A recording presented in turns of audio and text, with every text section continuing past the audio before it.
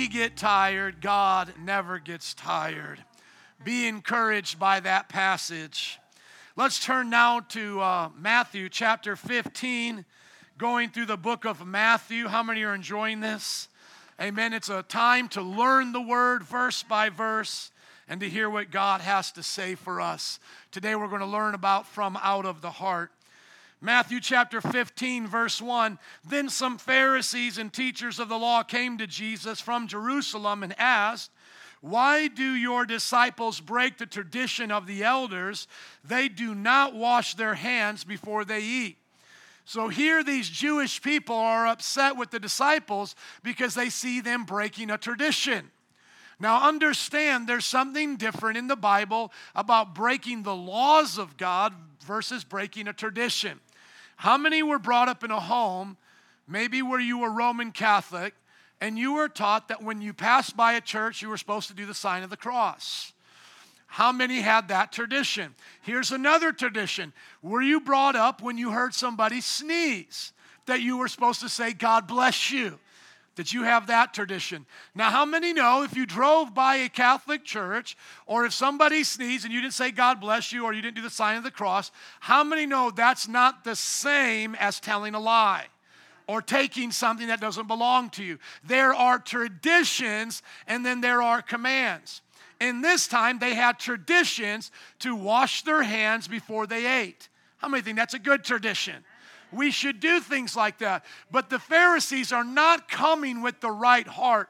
They're not coming to learn. We're at 15 now, almost more than halfway through with the book of Matthew. We are now already aware that these guys are scheming, they are plotting. All they want to do is catch Jesus doing something that they can arrest him for. So they're asking Jesus, why do your guys break this tradition of not washing their hands? And maybe it could just be they were washing their hands, but not the ceremonial way they wash their hands, similar to how Muslims do and do certain things and certain motions and prayers as they're washing their hands. Or it could just be they were fishermen, they were rugged dudes, they would just grab the sandwich, they would just eat and not have to think about it. And because they had built up an immune system, the germs didn't hurt them, because how many know dirt don't hurt? Okay? So whatever it was, the reason, they're not doing it. But Jesus ain't got time for that. He don't even answer the question. He doesn't give them the explanation, such as they did wash their hands, but you didn't pay attention. Or they are doing it, but they're not doing it your way. Or give them a break. We just been out all day, and they want to eat something now. He goes right into verse 3. Jesus replied, And why do you break the command of God for the sake of your tradition? He just claps back right at him. Now understand this. If you see Jesus as a non-argumentative person, you don't see the Jesus of the Bible. The Jesus of the Bible knew how to clap back. The Jesus of the Bible knew how to argue and debate. He was not an argumentative person by nature. He was not as they would say, a contrarian. He was not just trying to be contrary to cause an issue or to be rebellious. The Bible says he knew how to get under their skin and to reveal the heart of the issue. So the idea isn't, let's talk about hand washing. Let's talk about your hypocrisy. And so we can learn from that. Learn how to put people in their place with love and gentleness and kindness, okay? So Jesus is going to put them in their place. He's not going to now go over some basic, petty stuff, trivial stuff that they should have known better. He's going to go right at them and catch his line of argument. You're upset we're breaking a tradition. God's upset you're breaking a command. So which one is worse, breaking a tradition or breaking a command? A command, so he puts it right back on him. You should not be worried about the speck in our eyes because you have a plank in your eye. And he's already been talking about that, hasn't he? Verse 4. For God said, honor your father and mother, and anyone who curses their father or mother is to be put to death. How many are glad you don't live in the old covenant? Amen. And by the way, pray for this light. This light has a demon in it. We need to be released in Jesus' name. You know, The funny joke is, what happened to the demons after the pigs died? Because he cast out like 5,000 of them. They went to the pigs, they ran off the cliff, and then the pigs died. Where'd they go? They waited for technology, and now they have made their home in our computers, in our wires, in our phones, and in our lights today. Satanas, I rebuke you in el nombre de Jesus. This one light is just like doing the rainbow up here, okay? I wish I could just go up there and unplug it, but that would be a little ghetto. So please try to stay focused as you can. But once again, he's going to build on the premise. Here's a command. Honor your father and mother, and you better not curse them out or you would be dead. I would have died around 11 years old in this culture. You would see a grave in the backyard of my house. Here lies Joe Rostic, the 11-year-old that cussed out mama. He got stoned to death, you know. That was a real law that you could not do this against your parents and expect to live. Now watch how he applies it to them. But you say that if anyone declares what might have been used to help their father or mother is devoted to God, somebody say Corban. That's why it's in quotes. It means Corban. It was a tradition they had. They are not to honor their father or mother with it. Thus you nullify the word of God for the sake of your tradition. Now let me explain the tradition of Corban. It's linked there in our notes and on the app, so you can go back and check it for later reference. The idea wasn't that it was wrong to give to the church. Tithes and offerings were commanded for everybody, but some people got slick and said, I'm going to give all my money to the church so I don't have to give it to my parents or my crazy kids. And they would get out of their responsibility of having to take care of their family, which in that day they didn't have nursing homes, Social Security. So they would get out of the responsibility of daily caring for their children, daily caring for their parents, and just send all the money to the church and say, now y'all just take care of it, almost like the church's responsibility is to do those things. And what he's saying is that tradition is bunk. That is bogus. And the priests, y'all Pharisees, you love it because you be skimming off the money they give to you to take care of the people. Are you guys getting this? And so Jesus pointed this out and said, you nullify, literally you stop the word of God and its effect in your life because of this tradition that comes against it. My power is not working through you. God's power is not there because your tradition has dampened it, has put out the flame, has taken away the foundation. He put them in their place, didn't he? He really set them straight. They started off saying, why aren't your guys washing their hands? And all of a sudden they found out they're nullifying the word of God. Let's keep going. Chapter 15. Jesus now quotes the word to them, gives them the scripture. And if you can, possibly back there, just maybe even turn it down. It says here, you hypocrites. Is that the Jesus you know and love? How many love the Jesus of verse 7? Amen. I love name calling Jesus. He's about ready to call Peter stupid. So I hope you love Jesus even when he calls people stupid. And you think it's bad to be called stupid, the S word? He gets even called a worse S word in the next chapter 16. He gets called Satan. So, yeah, the Bible's pretty real, and I'm going to explain to you when it's okay to call people stupid and Satan in just a little bit, okay? It's all quiet when I talk like that. That's okay. I'm going to teach you the Bible. Aren't you glad I can't skip verses? I have to go verse by verse and explain stuff to you. See, because some preachers, they don't have to do that. They just explain to you whatever the nice parts are and don't deal with God calling people stupid, Satan. Oh, and by the way, he's going to call a woman a dog today, so get ready for that. That was before the rappers ever made it popular, so I want all the feminists to be paying attention to that, okay? Because Jesus full out called this woman a dog, okay? So Jesus says, you hypocrites, Isaiah was right when he prophesied about you. These people honor me with their lips, but their hearts are far from me. They worship me in vain. Their teachings are merely human rules.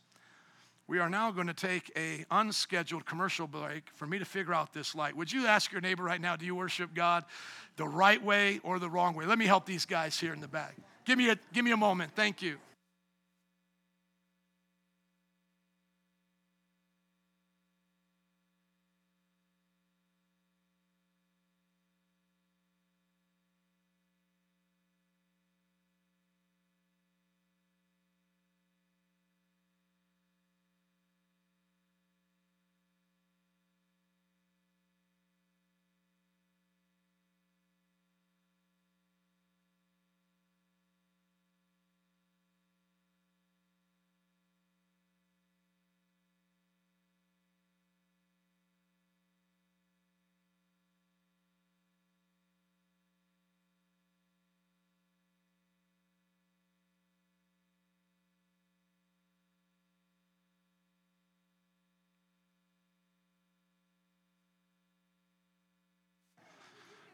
Amen. I'm almost done with the lights. How many just like the lights on? Amen. We're the light of the world.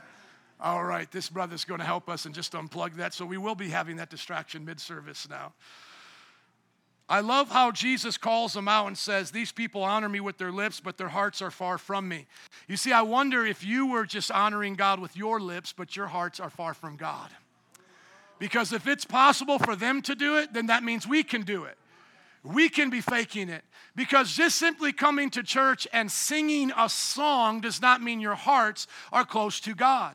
Hearts being close to God are dependent upon obedience.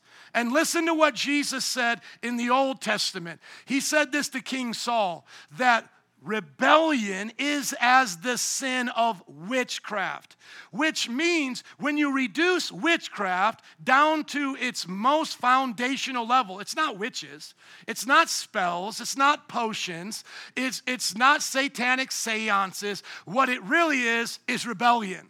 It's trying to do things your way instead of God's way. And so oftentimes we look at the big sins and we go, oh, I'm not cheating on my wife. I'm not stealing from my job. I'm not lying, etc.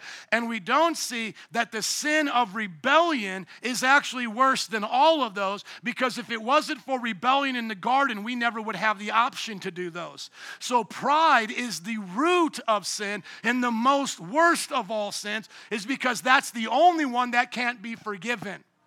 Everybody understand this. Blasphemy against the Holy Spirit, the sin against the Holy Spirit, as we've already read, the unforgivable sin of 1 John is simply this: the sin of pride against what God is doing. Because no one can get saved unless the Holy Spirit speaks to them.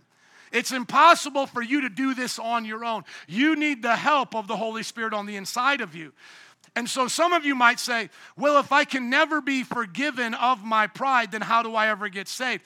I didn't say that you couldn't be forgiven of pride. You couldn't be forgiven in the sin of pride. So if you are in the actual sin of pride, you will never be forgiven. And that is the one sin that everyone has in common that goes to hell, because it's the root to all sin. In other words, the only way you can be saved is to come out of pride into humility. That's the only way. You could come out of pride into humility, still struggling with your sexuality, still struggling with your words, still struggling with a lot of things in your life, and God will deal with it, but you can never be saved while you're in your pride. It's impossible. The Bible said he resisteth the proud, but gives grace to the humble. Only the humble get grace. The proud only get resistance. I'm going to say it again. Listen to me. Only the humble get grace, but the proud only get resistance. So this is what Jesus is saying to us. He is saying to us, we must see our heart as the center of all that we do, not just our lips. Because it says with their lips, they honor him, but their hearts are far from him. Thank you. This light right here, if you could just unplug all the wires that are attached to that. Thank you. This is a good example of unity. These lights all talk to each other, and if one is wrong, they'll throw each other off, and if there's a bad one, we have to unplug it. So as they're going up there, we can watch them for a little bit and have another break, or I can keep going. What should I do? I'll keep going? Okay. So I got some human rules for you today. And by the way, a lot of the human rules that you think I'm going to probably mention right here, we don't talk about anymore. I'm going to go to where we really live in the American church, okay? Because the idea of like, oh, you got to come dressed up to church, nobody talks about that anymore. Look around, nobody's really dressed up, you know. The idea that, you can't come to church and be a young person, it's only for old people. All that's gone. Nobody thinks about that anymore. Thank you, gentlemen. Let's give it up for our hardworking brothers here. Thank you, guys. Let me give you some real man-made rules that I guarantee you probably have heard or dealt with. Here's a man-made rule. Thou shalt keep sinning as long as thou repentest. See, that's a man-made rule, isn't it? That's a man-made rule. The man-made rule is keep on sinning because you can be forgiven. Get as much of this thing called grace as you want, because really there's no transformation in the Christian life. Nobody's perfect. Just keep on sinning. See, that's a human rule that if you try to obey, your heart's going to be far from God. See, I told you they're going to be personal. Not, you can't come to church unless you wear a suit. Who really deals with that rule? That's not a rule we're dealing with. Let me give you another one. Thou shalt not judge, correct, or rebuke another Christian, because that is not nice, nor any of thy business. Mind your own business. How many know that's a rule? That's a man-made tradition that if you honor that, you are far from God. The judgment we're not supposed to do is hypocritical, but we are supposed to get over hypocrisy and actually judge each other for help. When we talk about the judge not lest ye judge, you judge not lest ye be judged passage, we read through it here verse by verse. It then goes on to say, why do you with a plank look at the speck in your brother's eye and try to get it out? First, what does it say? Take the plank out of your eye, then you can take the speck out of your brother's eye. It doesn't just stop with judge not. It's basically saying stop judging with the plank in your eye and then make right judgments to help people by the plank getting out your eye. But that's a human rule. Don't judge nobody. Don't judge me. Here's another human rule. Thou shalt not feel convicted about missing church or causing issues in the church because church is whatever you make it to be. You know, you believe church is on the boat. I met a couple like that. They were actually even worship leaders in their church. And I said to them, oh, what do you guys do on Sunday? They said, oh, right now in the summer we don't do much. And I said, why is that? They said, oh, because our pastor gives us off. And I said, what about going to church and obeying the command not to forsake the gathering together and to be under the submission of elders and deacons and obey your leaders, all of these wonderful scriptures. They said, oh, we do that on the boat. We do that on the boat because wherever 2 or 3 are gathered together, there I am. You know, and I'm like, well, you're just making up stuff. I want to make up stuff too. I believe I can fly. You believe this is church. I believe I can touch the sky. You see, that's called make-believe. Jesus said he would be with us. Of course he's with you on the boat, but that's not church. Church is where his word is taught with elders and deacons. If you think church is you on the boat, then explain to me the epistles when he's rebuking them and putting people out and disciplining them and calling out names. How is that going to happen with you and your husband on a boat? You see, people get silly when they make up their own man-made rules. And by obeying those rules, they nullify the word of God. Come on, watch out for these man-made rules. I got another one. Got 2 more. Your toes hurt yet? If I stepped on any toes here? How about this one? This one definitely gets some of y'all right here. I know this. Thou shalt not give thy tithe and offerings when times are tough, because the church will be fine. See right there, oh, you know, Pastor, I don't need to give right now because I'm going through tough times. God understands. Let me tell you what God understands. Your foolishness. And he understands you are living in folly. You are rebellious. You are not being who God asked you to be. I give my tithes and offerings. I've done that before I was a pastor. I do that as obedience unto God, not whether or not the church needs it. And sadly, I have been a part of bad churches. I've been a part of churches where I wondered where the money went, and then eventually I left those churches. At a church like this, you can check where the money goes. You can go right in the back. We'll print it off for you. We put at the end of the year all of the where the money went. No one here is trying to hide that from you. You can ask it at any time and get year reports. And so some people might be like, well, you know, I'm too poor to be greedy. No, you can be greedy and poor. Trust me, I used to work in the JECs. I worked in the project 7.5 years. I met a bunch of poor, greedy people. And I've been downtown and I've met rich, greedy people. Are you listening? You can be greedy, you can be stingy and be poor. And so don't just think that being greedy means you have a lot. No, I've met a lot of poor, stingy, greedy people. Can I hear an amen to that? And I've met a lot of rich, generous people too. Amen? Here's the last one. Thou shalt be free to believe whatever thy heart wants to believe, as long as you believe it's true. I mean, that's true for most people. That's what they say. Well, that may not be true for you, but it's true for me. This is my truth. All right, I'm going to try that with the bank this week. Let me see my bank statement. Oh, man, that ain't my truth. Let me write down my number right here. This is how much should be in my bank. This is my truth. I'm going to let you know my truth. I'm a billionaire right now. Let me tell you my truth. My truth is your house belongs to me. That's my truth.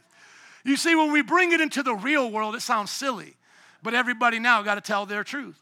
Well, God's not like that. That's not how I see God. We had preachers last Sunday at the gay pride parade. You can watch it online. And, you know, we're preaching out there. And they were yelling back at us, you know, God loves everybody. And then you can hear Jose say, yes, but he doesn't love what everybody does. And then she yells back, oh, yes, he do. He loves what they do, too. He loves them like that. No, he doesn't. You see, that's make-believe Jesus. That's not real Bible Jesus. Let's look at verse 9 again. They worship me in vain. Their teachings are merely human rules.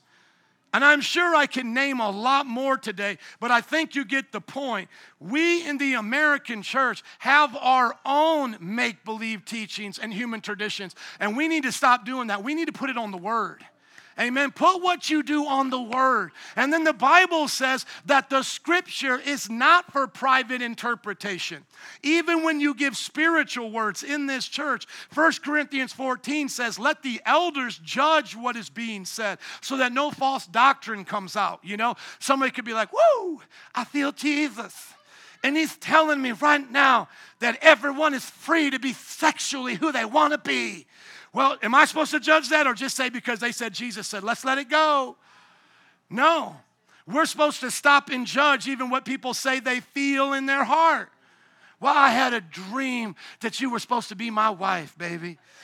Don't you already have a wife? Yeah, but God told me I'm released from her. You're supposed to be my new wife. Pastors have even said that. There are recorded texts. You can look it up. Jack Scopp of First Baptist of Hammond, you can listen to him sending text to a 16-year-old girl, convincing her that you are now supposed to be my wife. That's why he's in jail. Amen? Praise God. And if the Old Testament was happening, he would already be meeting Jesus on Judgment Day.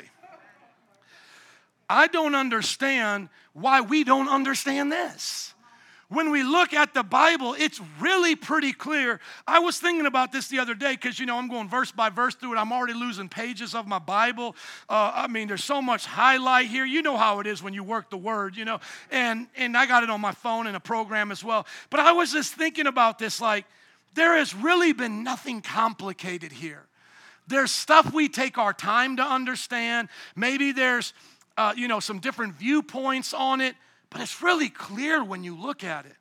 At this point, Jesus is fed up with the Pharisees, and he's showing them that they're making the wrong judgments. And so this idea that people don't judge others when it comes to religion, it's only the fundamentalists that judge, that is totally wrong. So, for example, when I was at Boricua Fest and Sadia was telling her testimony about being set free from being a lesbian, and then I could tell that people were giving us disgusted looks, so I took the mic and I said, hold on. Let me ask you something. She's telling her truth. Do y'all believe that truth? And I could tell that they started getting mad and upset, and then, they were getting offended. You know what? It's almost like they get offended that we're telling them the truth, right? And it's like I just shouted back, not in these words, but very similar. I'm offended, you're offended. So stop being offended. And the idea is the one who gets offended thinks they have the right to control the conversation. And Jesus is saying, just because you're offended, I don't care. I'm going to keep telling you the truth, whether you like it or not, because truth is not about feelings. Amen?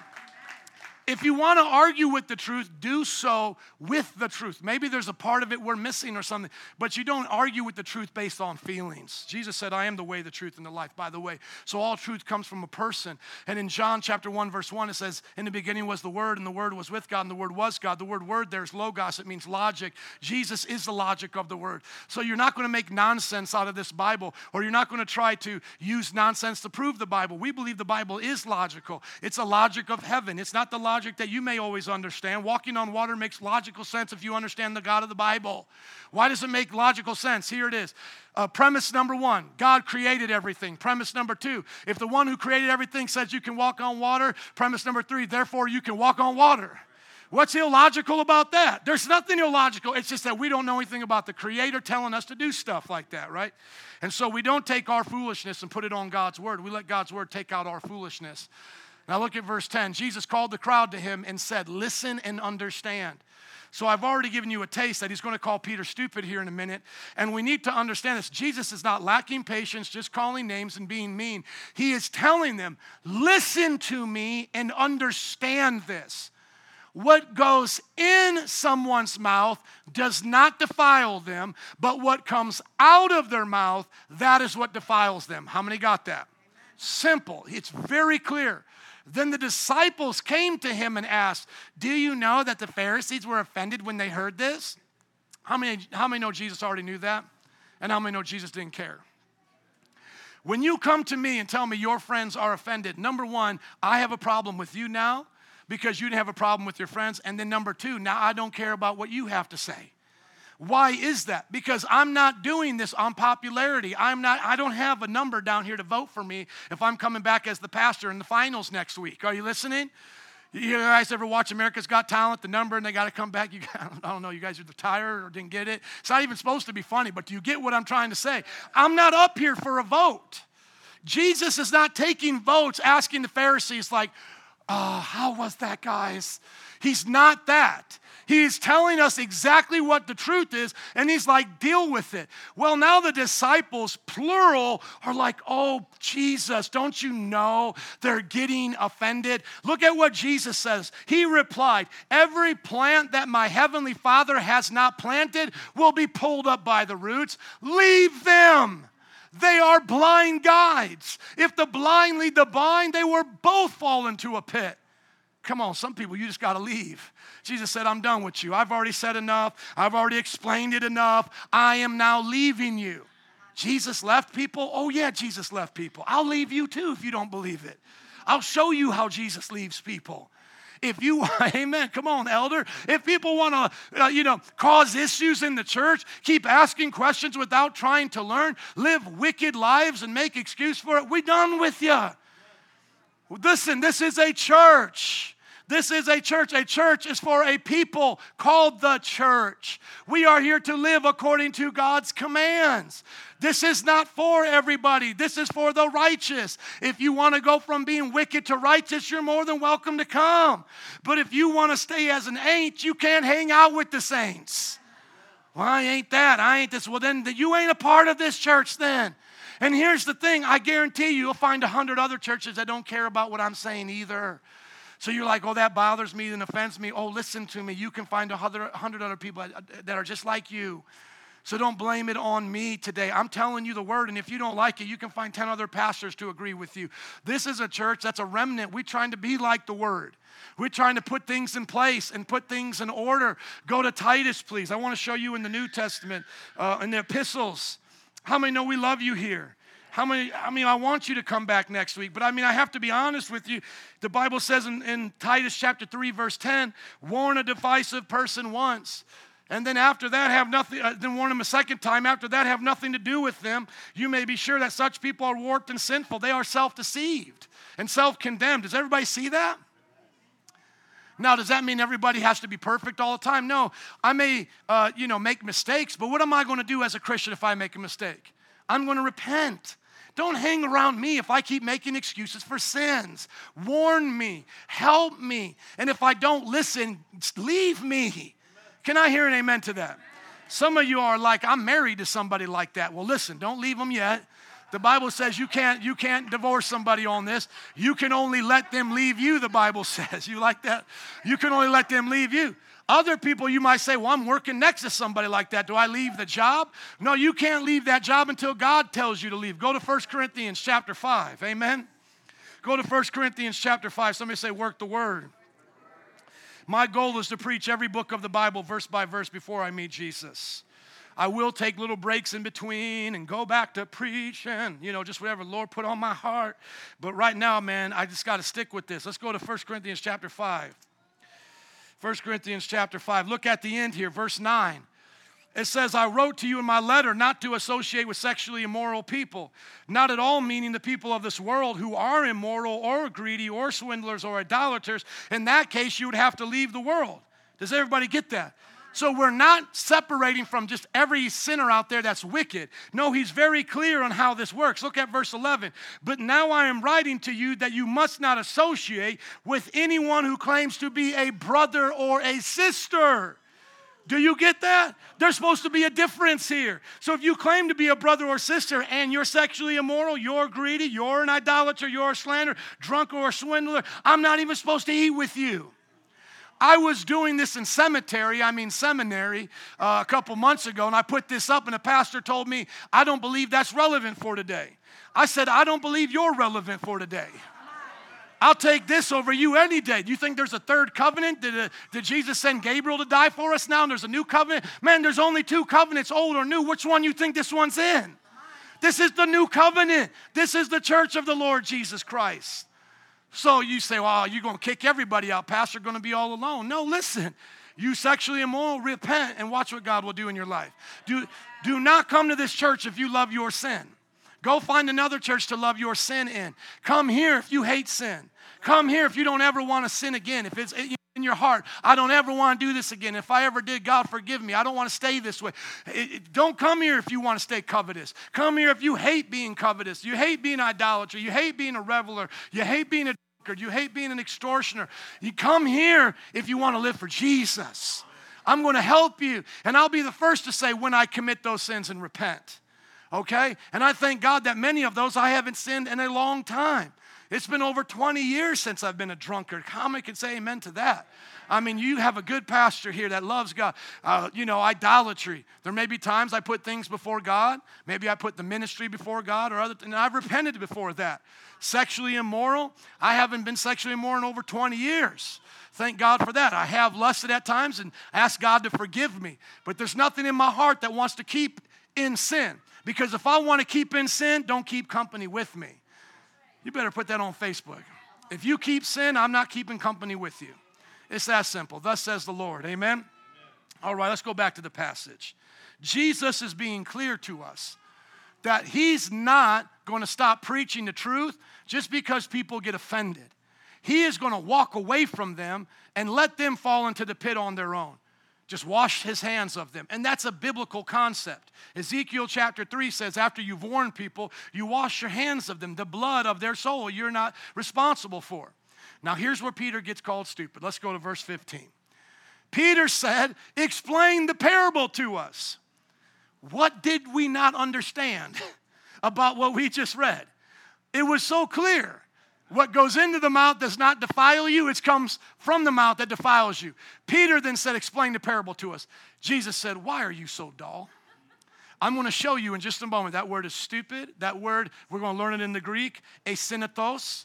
We're going to learn it very clearly what that word is. But before I get here, why is Jesus so harsh with him? Because we've got to read the Bible to read the Bible.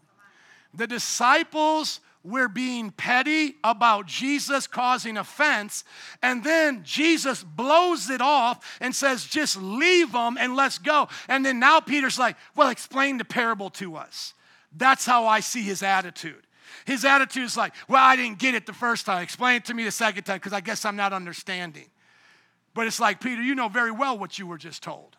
I was very clear in what I just told you, Peter. I don't care if they get offended because they are not here to learn. They're here to cause problems. Leave them alone. And guess what? You need to get over yourself too, Peter. Now let's go to the Greek. I'm going to show you in the New Testament Greek here. So go right there to where it has the word study right up here. Did he show you how to do this? Yeah, go to the word study. Not that one, the one next to it, please. Go right there. There you go. Everybody say asinatos. So the A, and I got some Greek speakers here, my wife and Alexia and some here. Be patient with me. But here in the Greek, the word dull or foolish or stupid means asinatos or is asinatos. And the A is the negative before the word sinatos, which means sinatos is sense or intelligence, and A negates it. Unintelligent, nonsensical. Okay, does everybody get that? And so it's just like atheist. Theist is God. A means no God. This literally means senseless, foolish, void of understanding. Here, other Greek translators say it is stupid, it is simple. Other here says good for nothing, worthless, stupid, foolish, without understanding. Now, let's go to the Message translation. Let's go to the Message, which I know I've talked to some of you guys about this. Did you lose the Message translation? Because it's supposed to be right next to it. You guys have lost it? Okay, let's have a moment here just between us. Go here to where it says A. Go right up there to where it says A. Tap on that. Click it so we can see the tab, please. There you go. Now put Matthew 15. How many know this is worth the extra time? You guys believe this? Put Matthew chapter 15, verse 16. Okay, now go over here and scroll to the right by hitting that button. There you go. Keep it going. Isn't it fun to be in church? And it's going to come up at some point. Oh, it looks like you guys deleted the tab. It's not even there now. So you guys have deleted it. Go to Bible Gateway, please. Oh, I'll tell you what, go to our notes, because I actually have this here for you. Go to the notes of the sermon. Go to where it says dull. Oh, isn't that cool? Let's just make it simple for you guys, because I know some of you don't have the Greek and all of that. Now scroll up. Now let me explain why I use the Message, okay? Let me explain. I use the Message translation not as my preaching Bible, but as a summary of Greek words that some translations choose to use or not use.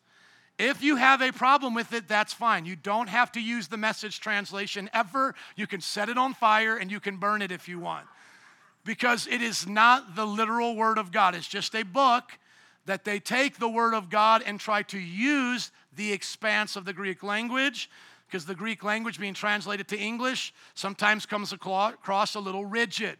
So I will read it out of the Message, then out of the NIV, and you tell me by emailing me at pastorberto@metropraise.com if you think it missed anything. Let Pastor Berto know. Peter said, I don't get it. Put it in plain language. But I believe Peter did get it, because I don't think Jesus is just calling him names. Jesus said, you too. Do you notice there the reference, you too? Because in the verbiage there, Peter is now on the wrong side of the argument. That's why he brought up the offense of the Jewish people, hence the reason he's getting rebuked. You too, are you being willfully stupid? Don't you know that anything that is swallowed works its way through the intestines and is finally defecated? But what comes out of the mouth gets its start in the heart. It's from the heart that we vomit up evil arguments, murders, adulteries, fornications, thefts, lies, and cussing. That's what pollutes. Eating or not eating certain food, washing or not washing your hand is neither here nor there. Let's go to the text in the NIV, please. You've got to go back through the internet. You got to go back to the notes. Go back to the notes, good sir. There you go. Now go up and hit back. There you go. When we look at the passage, what does Jesus say, like in the NIV? He says, are you so dull? Jesus asked them. Don't you see that whatever enters the mouth goes into the stomach and then out the body? But the things that come out of a person's mouth come from the heart, and these defile them. For out of the heart come evil thoughts, murder, adultery, sexual immorality, theft, false testimony, slander. These are what defile a person by eating, but eating with unwashed hands does not defile them. I don't think there's much of a difference personally. Like I say, if you see there's a difference, email me at pastorberto@mpichurch.org. Okay, so let's look at it. Why is Peter, number one, getting called stupid? Why is he getting called stupid? Does Jesus like to call names? No, Jesus is using the name to describe the behavior. Is name calling okay? Yes, if it describes behaviors. Does Jesus walk around calling everybody stupid all of the time? No, that's not his way of doing things. Should we walk around calling our children stupid? Should children call each other stupid? No, this should not be a normal way of acting. But can we teach our children that Miley Cyrus's new song, Mother's Daughter, is stupid? Absolutely. And God forbid anyone that tries to watch that. It came up on my feed. I wanted to check it out. I had to stop watching it immediately. And then I went and looked at the lyrics. She calls herself a witch. She calls herself nasty. She calls herself evil. She says she wants her freedom. She does all of those things. And that is the anthem of this generation. Just look it up when you have time. Mother's Daughter lyrics, Miley Cyrus. My point is this, is that you and I, my friends, have to call things stupid at times. And sometimes people are stupid. Sometimes they are foolish. If you like the word foolish, that's better, because Mr. T said, I pity the fool, right? It sounds better when you say it like that. But foolish, unintelligent, senseless, good for nothing, all of that is the word that Peter is called. Why is that? Because Jesus is describing his behavior. He already told him the story at the beginning. Now Peter has to get rebuked because Peter is taking offense with the Jewish people and he's playing dumb, like he doesn't understand it. And that's what he's being called, stupid. You're not stupid, Peter, but you're acting this way. Are you so dull? Are you so unintelligent, Peter, that I have to spell it out for the second time? Now, What does he spell out that gives us more detail? Because it does help us to have more detail to it. That the actual thing they were doing in a tradition had nothing to do with their soul. It only had to do with hygiene. That's why he says it goes in your body, it goes out your body. But what I'm talking about is what's in your heart and what comes out of your heart. And then he describes all of these evil behaviors from the heart. But where do they come from? From the heart. Look at what it says. Out of the heart come what? Evil thoughts. Highlight that, please. Evil thoughts. Just highlight the phrase evil thoughts. Evil thoughts are the root from the heart that all the fruit comes from. Evil thoughts. What are evil thoughts? Just the phrase evil thoughts, please. Thank you. What are evil thoughts? Evil thoughts, by definition, are thoughts that are not about God or don't fit into God's goodness. So why is murder a sin? Why is it a sin? Because God is not a murderer. God may kill, God may take life, but God never murders. What is the definition of murder? Murder is to take an innocent life. Jesus never takes innocent lives. That's why we're commanded not to murder. And some people get it confused to say we shall not kill. No, the Bible's got a lot of killing. The Bible's got a lot of killing. We can't murder. Does everybody get that? We can kill criminals. It just said stone the child. Kill the child that doesn't obey their parents and curses them out. Do you think he's an Oompa Loompa, doesn't know what he's writing? Like, literally, it's in the same 10 commandments. Thou shalt not, kill, as the King James says, but the word should be properly translated, thou shalt not murder. Thou shalt not murder is an honor thy father and thy mother, and if you don't do that, you're going to get killed. So do you think Jesus doesn't know what he's saying, or the authors are making it up? No. We, as people in the 21st century, aren't understanding the Bible. It's not their fault. It's our fault. And so the purpose here is that these things are wrong is because they're not in line with God's thinking. Why is adultery wrong? Because God's not an adulterer.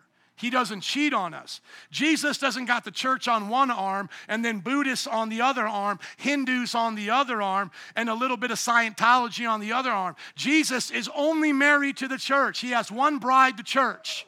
You all listening?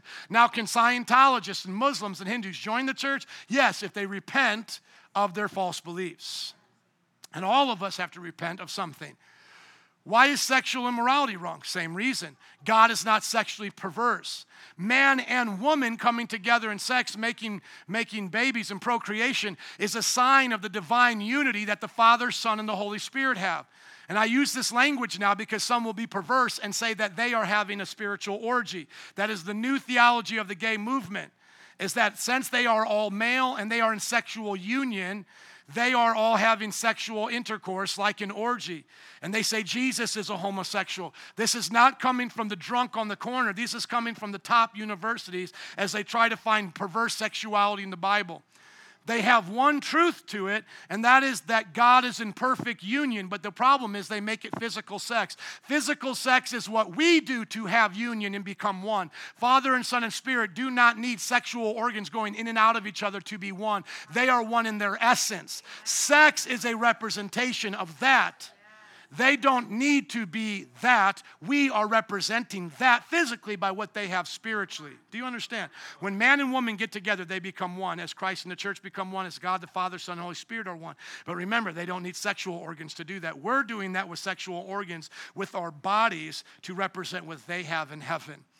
So they have taken a pure, holy doctrine of the unification of the Father, Son, and Holy Spirit and have turned it into perversion. My point is, God is not sexually immoral. Why is socialism wrong? Why is stealing wrong? Because God does not steal. Even God does not take from you what God gives to you. God is not a giver that takes back. When God gives you something like life, He will not take it back and make you serve Him unless you willingly serve Him. Now, what is hell? Hell is your choice not to be where He is. So He gets to determine where you go based on your actions. And if your actions are, I don't want you, God, well, then you get just what you wish. Hell is existence without God. Get it out of your mind that He's there doing something you don't want Him to do. Hell is exactly what the sinner wants, an existence without God. But the sinner doesn't realize that every good and perfect gift has come from God, including their intelligence. Hell is like insanity, anxiety to the 100th level, depression. What God gives now is even peace and joy from the sunlight and nature. Hell is the absence of those things in creation. It's looked at as a bottomless pit. It's looked at as an abyss of nothingness in one sense. I mean, there's a force there, but there's nothing of creation there to enjoy. And so what really hell is eternity without God. Why is lying wrong? Because God doesn't lie. Why is slander wrong? Because God doesn't slander. When Jesus says, Peter, you're acting stupid, why are you so dumb right here? He is not slandering him. He is not doing him wrong. He is telling him the truth. And the Bible says, many proclaim their unfailing love, but a faithful man is hard to find. And all the women said what? Amen. You've heard a lot of men make promises to you, but they haven't kept them. Jesus makes his promises and keeps them. Jesus makes corrections out of love. Jesus disciplines out of love. Everything Jesus is doing is out of a faithful God, creator relationship, father relationships, who will never leave us nor forsake us. He says, these are what defile a person, but eating with unwashed hands does not defile them. Can I hear an amen? Rachel, would you come, please? So if you were Peter, you could write a book. Jesus loved me enough to call me stupid. What would you write in that book if you were Peter? You would talk about the times you thought you were smarter than Jesus, getting offended because you had watched Steve Harvey, Ellen DeGeneres, and Oprah Winfrey do things better. You thought that the Pharisees shouldn't get offended. You thought you were smarter than Jesus. So you could write a book if you've ever felt that way. Jesus loved me enough to call me stupid. Because it's stupid to think we're more Christian than Christ. It's stupid to think we're nicer than Jesus.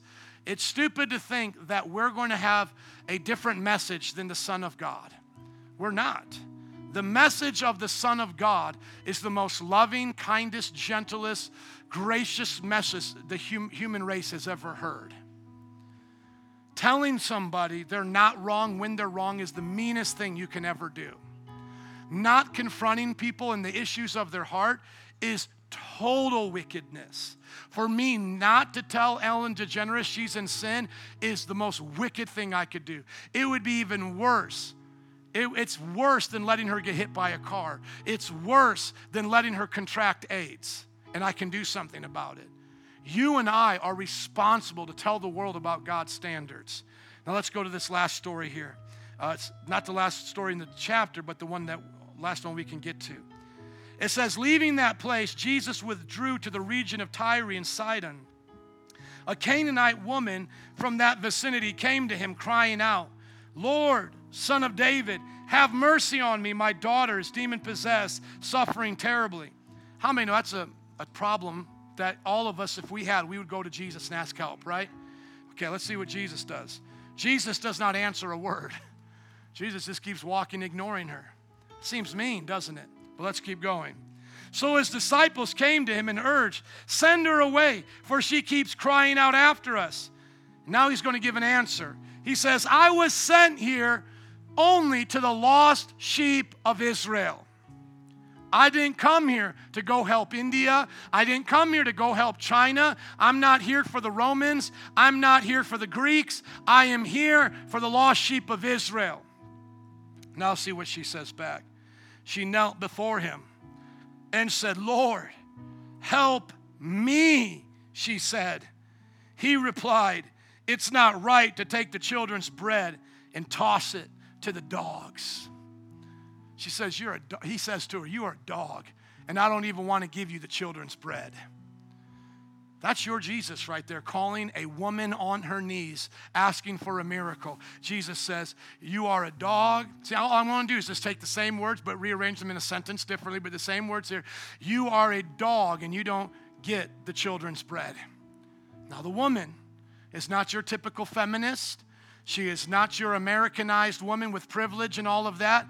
This is what the woman says. Yes, it is, Lord. But even the dogs eat the crumbs that fall from their master's table. Then Jesus said to her, woman, you have great faith. Your request is granted. And her daughter was healed at that moment. Let me put some explanation here. There's a group of people that street preach now. They're called Black Hebrew Israelites. They're in the city. They're downtown. And they use scriptures like this to be racist. And they say Jesus only came for Israelites. Israelites are African Americans and Latinos and Native Americans. And so he does not give a rip about the rest of you. You are dogs to him. They will use this verse to prove their point. They're racists. Sad, there was white racists the exact same way that believed that Israelites were white. There's a modern version of them, not the Ku Klux Klan. There's a modern version of them called the Worldwide Church of God. You will see them on YouTube videos. After you've watched a video, they'll have their ads up right there with the Latter-day Saints. They are a white Anglo-Saxon cult that believe the original Israelite people were white, and if you're non-white, you ain't right. Okay? But the black version of this I want to talk about because they use this now and it's on our streets. There's two things that they miss. The first thing, does Jesus just call her a dog and then walk away? No, he calls her a dog and then responds to her and heals her. What does that tell us?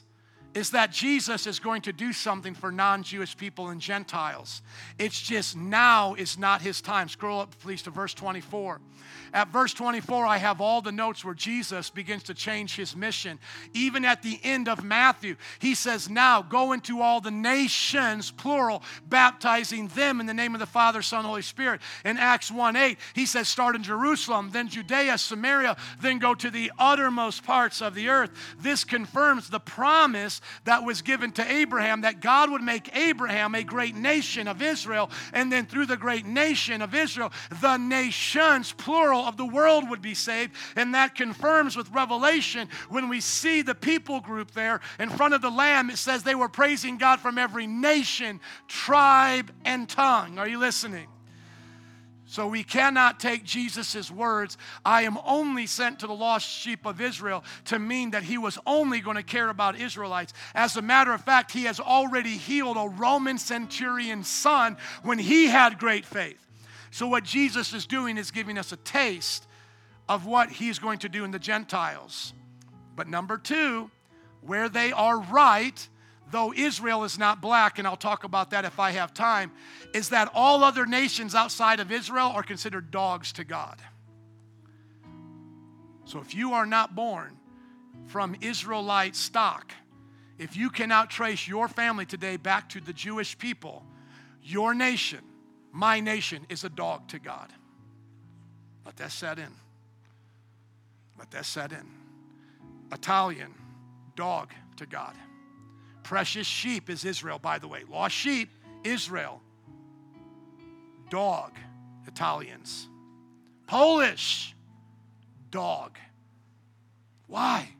Why is it these nations are dogs? It's because only one nation was given the commands of God to be a light to all the other nations, and they are God's favorite, they are God's treasure, they are God's best. And you and I don't get to change that. Do you understand that? And they have suffered, the Jewish people, throughout history more than any group of people in all of history, because Satan knows their privileged position. But now watch this. There's a truth to this that some of you might not have got because it's in the wording. Even though our nations are dog kind to Jesus, we can still have him as our master. Because notice, it's not right to take the children's bread and toss it to the dogs. Then she said, yes, even the dogs eat the crumbs that fall from what? Their master's table. So the dog nations of all the Latin American nations, of all the Asian nations, of all the Middle Eastern nations, of all the European nations, all the dog nations can have Jesus be their master. And how many of you love your dogs? Come on.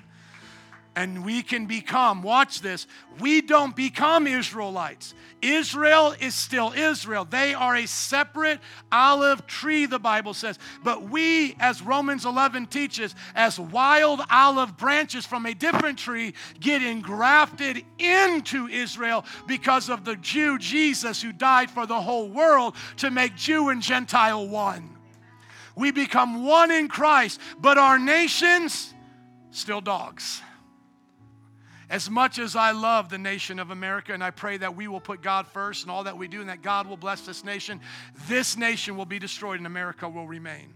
As much as I love Mexico, and I've been to Chilapa and Nayarit, and I've been to Puerto Vallarta, as much as I love Vijayawada and Andhra Pradesh, India, and Kathmandu, Nepal, as much as I love the places of the world that I've been, they will all be laid to rubbish when the nuke of Jesus' feet touches down in Jerusalem, poof, and cleanses the world of evil. All those nations will have to be rebuilt under the banner of the one nation, Israel. We will all be Israelite citizens in the kingdom to come, ruling and reigning with Christ. And so Jesus is very clear here. He is not a racist. He is not distinguishing us based on our country of origin for a negative outcome. But he is wanting to see, will we humble ourselves? So now put yourself in the woman's story. She's a Canaanite. She's a dog nation. She's part of a nation that has actually had its roots in oppressing God's people, as all of our nations have turned away in some way from God. Look at Machu Picchu. Look at the Mayans. Look at the Aztecs. Look at the Chinese dynasties. Look at the Roman Empire. Look at the Greeks. We've all turned from God. Israel was the one that was given these rights, and we did not listen. In other words, we turned. And so when she's called a dog, instead of her getting offended, go, who do you think you are calling me a dog, you Israelite? She goes, yeah, but even the dogs get crumbs from their masters. Yes, Lord, my Italian heritage has been wicked before you, but aren't you the master of Italians as well? Lord, Polish people and the Anglo-Saxon people were wicked. Oh, but God, don't they get crumbs from you as well? We weren't your chosen people, but can I now be chosen in your chosen one, Christ, and be brought into the heritage of Israel and rule and reign with you from Jerusalem? See, that's why he says to the woman, you have great faith. And if we go to Matthew 8:10, we don't have to turn there, but if you look there, it says he even rebukes the Jewish people and says, hey, you guys all think you're getting in because you're Jewish? No, you're not getting in. Some of these pagans, some of these Gentiles, some of these dogs, they're going to get in and take your seat, and you're going to get cast to hell. Go to Matthew 8:10. Some of y'all don't believe Jesus talks like that. Looking at me like y'all don't believe it. Didn't we already go over this? I needed a bigger amen, though, on that. I needed a bigger amen to close this down before 3 o'clock. Look at it. Now Jesus heard this. He marveled and said to those who are following, truly I say to you, I have not found such great faith with anyone in Israel. Stop. Who's got greater faith than anybody he's ever seen in Israel? The Roman centurion. Hey, oh, Tony, you did a good job there, Tony. All right. Hey, Tony and you know, whatever his name is, you know. Tony on, what's the guy from Montana, but he's not technically Italian, but you get what I'm saying. Truly I say to you, I have not found such great faith with anyone in Israel. I say to you, and he's talking right to the Jews now, I say to you that many will come from the east and from the west and recline at the table with Abraham, Isaac, and Jacob in the kingdom. But the sons of the kingdom will be cast out into outer darkness, in that place where there will be weeping and gnashing of teeth. How many are glad Jesus made room for at the table for you and for me? Amen. Praise God. And let me just close it out. Let's go back to the notes, please, since I mentioned it. The Israelite people are not one color. That is redonkulous. The Israelite people are all the colors of the rainbow of human culture, because they have been basically almost in every single culture because of their being dispersed. There are Jewish settlements in China, Pakistan, Southeast Asia. There are Jewish settlements in Europe, obviously. There are Jewish settlements in the Middle East and other parts of the Arabian Peninsula. There's Jewish settlements in Ethiopia and parts of Africa. The Jewish people, when they got dispersed, they just kept moving. And the Bible literally says they'll be dispersed to the four corners of the world. So when you look at a Jewish person, you can't just say, oh, Yeah, that's a Jewish person by the way they look. So these black Hebrew Israelites who try to cause division by just looking at a black person, calling them Israel, that is so redonkulous, because the continent of Africa has been divided up over pagan nations and Egyptians and so many different tribes and religions. You can't say that the entire continent is Israel. Does everybody get that? And the Muslims will tell you that too. A lot of the slaves that came over here, like Louis Farrakhan, will tell you they came speaking Arabic, and they had Arabic names. And we changed them to, not we, but the slave owners changed them to other names, right? So the idea isn't they were all Hebrew, they were all Ashanti or Zulu or all Israel. They were all different nationalities. And by the way, talking about integration, Moses married an Ethiopian. So whatever color of skin he was, we know what an Ethiopian is, made a different kind of color of skin. And so there's times where they married the Anglo-Babylonian people, and that's what they got in trouble for, the people that look more like me. And so they lived in the time of the Roman Empire, and a lot of them that we learn about that were Jews, they were converts to Judaism. Like we see in the New Testament, in the book of Acts, we see they were God-fearers, like Cornelius. So he was probably a light-skinned Roman looking similar to me as an Italian, but he converted to the Jewish religion. And so obviously there was all kinds of colors and cultures in the Jewish religion, just like today, there's not one color of a Christian. Does everybody get that? But the point still remains here in closing, is that Jesus loves her and does something for her. Even though his mission is just for Israel, he shows us a taste of what he's going to do for the world, because there are still people from dog nations calling out to Jesus and receiving miracles. And then number two, he shows us that there's only one master. There's only one God. There's only one creator. And whether you're a sheep or a dog, you can come in that way and then become a sheep, become born again, become one of his. Amen? Let's give it up for Jesus today as we stand. We thank you, Lord. Band and altar workers, would you come, please? Sorry for all the